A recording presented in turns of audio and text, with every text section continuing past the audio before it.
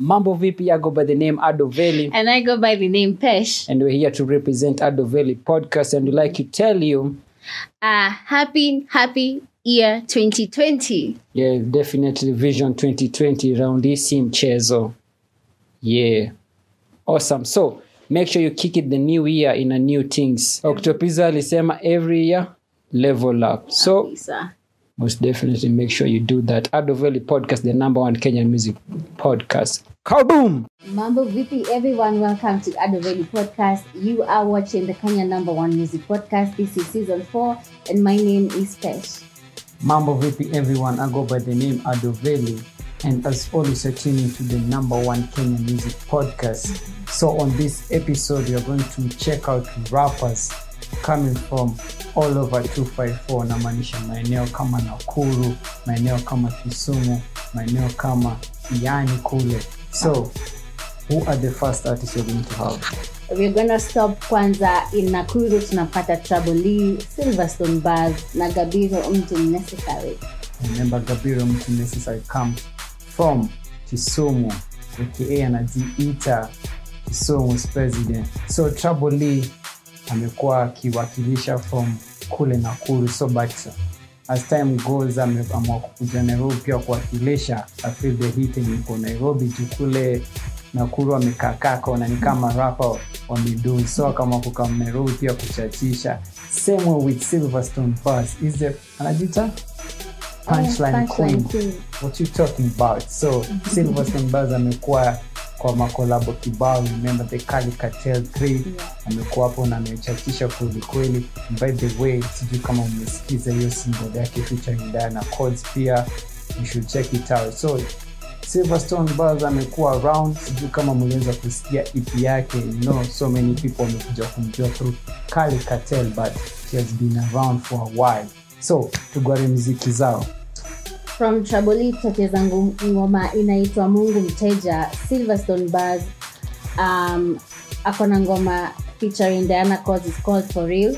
Alafu Gabiro Mtu Necessary, we're gonna play the track called Chances. So Chances by Gabiro Mtu Necessary. This is a prefix alifana ya Joyner Lucas, and unafusikize kile Gabiro anatema kwa hii ngoma. Wali pakami ilikuwa ni controversy tokea kuhusiana na hii ngoma ingetokea. Just listen to the track by Gabiro Mtu Necessary and the rest. Remember to interact with us on social media. Find me on Instagram @penina_10 and on Twitter find me @penina101. Man's already famous, no need to @ me, but you can follow me in the social media. Twitter @Adoveli Radio, Facebook and Instagram is @Adoveli. Moving on to Kona Don J, Omslow Montana na Ordinary Bingwa. By the way, wanajiita kama Kusini Gang, representing South Coast Diani. And I was so surprised that our rapper watcher to be featured on this episode from the coastal part. Wote wanatoka ni Diani kule South Coast. So tuko na man like Omslow Montana, amekuwa akirepresent for such a long time. Check him out on YouTube at 80100 Entertainment. By the way, that's the code for Mombasa if you didn't know. And returning to a brand pale Kusini Gang, na pia bado anawakilisha pale pande za Coast. So man like Don J, kwa wale wachache wajui Don J, wacha ni watuke back kiasi. Don J alipop up the scene kama artist alishirikishwa kwa the Kali Cartel 1, na pale ndo aliweza kupata limelight kiasi, but amekuwa on the ground for a while. So after the Kali Cartel alikuja kufanya ngoma fulani tena na Calligraph. Then after that 2019 ilikuwa giza tu kutujisikia Don J, but recently after Empower release wanataka another 30 artists from Africa. Alisubmit one of same like alifanya like a freestyle composition yake to submit to the Empower. So apart from that, and that cannot count as a single amefanya because it's just a submission. And by the way, ametumia beat ya Jaden Smith known as Icon, is a submission for Empower. Also check out like man like Billy Kaso akimuuliza Mr. Don J, na maanisha 2019 inaenda kuland bila hata kuwekwa na verse kwa ngoma yote. So Don J, by the way, pia time back when Kovu challenge was going on, man like Hassan Kwa hiyo corporate yake alisema anatambua Don J, na kama switch gears amekuja upande wa Nairobi asilalishe juu amemtambua talent yake iko fiti. So switching gears to man like Ordinary Bingwa, you know the man himself, amekuletea music kibao, and recently alikuwa kwenye Kusini Gang featuring the Shrap Gang, waletea Shraping in Diani. So tuenda kugwana muziki zao. Don J tutacheza ngoma inaitwa Icon from Omslo Montana, tutacheza ngoma inaitwa Kisauni, and finally from Ordinary Bingwa tutacheza ngoma yake inaitwa Kila Kitu. Yeah, most definitely sikiza Ordinary Bingwa venye mchapa pale masample na sample vifiti sana. Track zake lazima zikupatie that coastal feeling. Ukimsikiza ni kama huko kwa bahari unapigwa na upepo. On that note, remember that the podcast is available on SoundCloud, on iTunes, and on Spotify for the audio.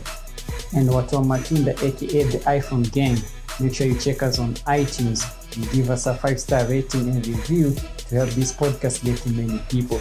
Simply just search us on the interwebs at The Valley Podcast, and you'll find us across many platforms where you can stream and also download. Also, don't forget to check us on YouTube and hit the subscribe button to get more content as soon as they drop. Right, tukimalizia we have Rap Kid na Salem. Yeah, still representing South Coast Diani. Tuko na man like, what's the name? Rap Kid. We have a man like Rap Kid. A big shout to Juma, representing celebvibestar.co.ke.